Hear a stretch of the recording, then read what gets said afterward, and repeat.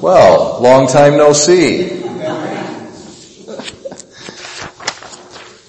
How was Father Walter? Did he behave himself? All right, good. Okay, so let's go to our first reading here from the book of Genesis. Genesis is so rich in stories and so many things we can learn from Genesis.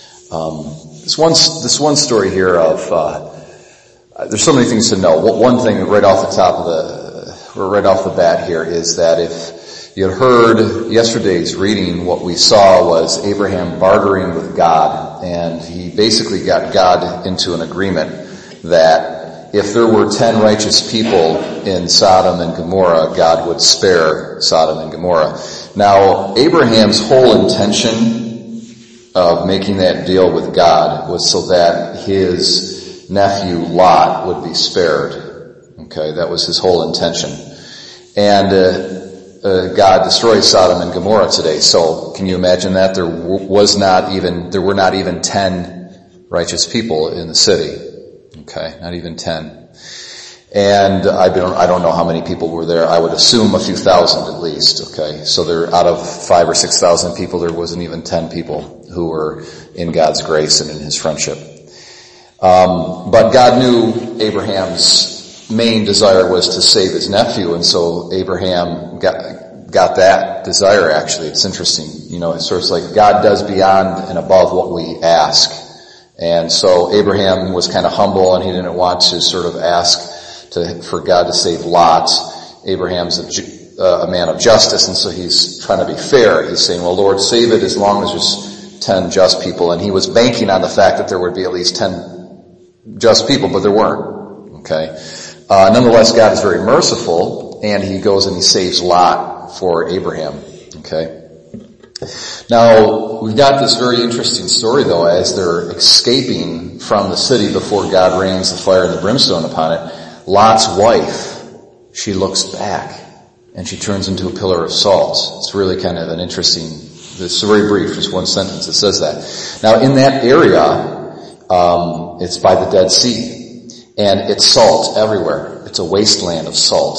So nothing can grow or live or flourish. And if you were there even to this day, occasionally, the landscape's not scattered with them, but occasionally you'll find these just strange salt formations that are pillars of salt to this day. You can get on the internet and find pictures of these salt pillars.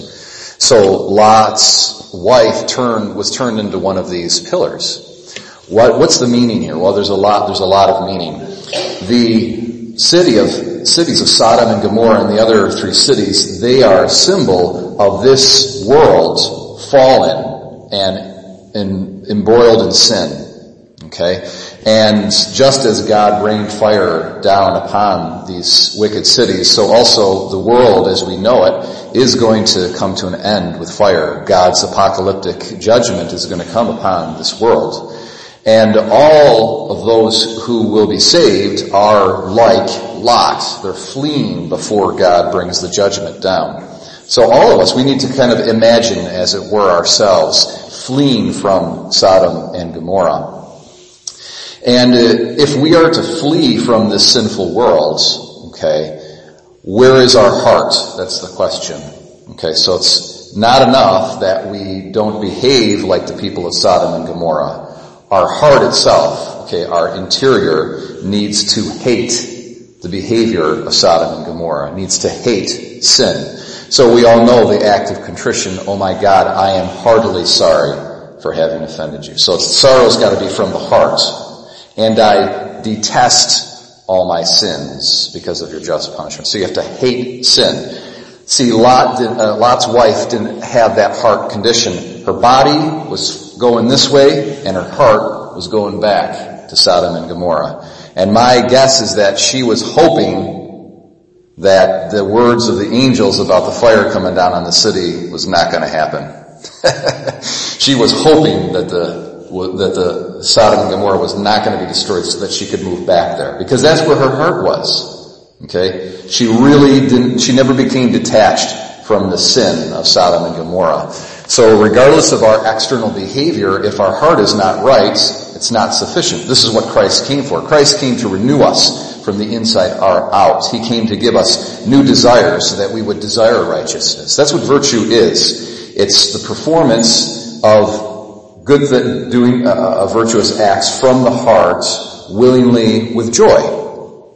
With joy. Not taking pleasure, not rejoicing in sin, but rejoicing in what's good and what's pleasing to God. So the Lord's always after our heart. He's always after that internal condition.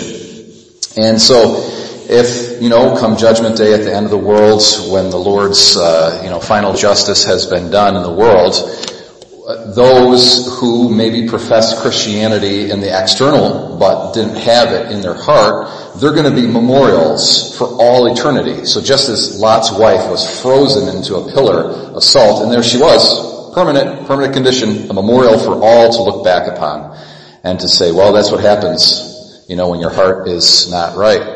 So also, all of those whose heart is not right, whose heart is still set on this world, they will be a memorial for eternity, and to God's justice, and to the fact that what the Lord Jesus died for was to give us new hearts. That's what the new covenant's all about. I will write my law in their hearts and on their minds, and they shall be my people, and I will be their God. So my brothers and sisters, let's always do an examination of conscience. Let's celebrate the sacrament of reconciliation, which is the most effective means of making sure our hearts are always in the right place. And let's always look forwards to the joy and the goodness and the peace and the reward of serving God from a pure heart.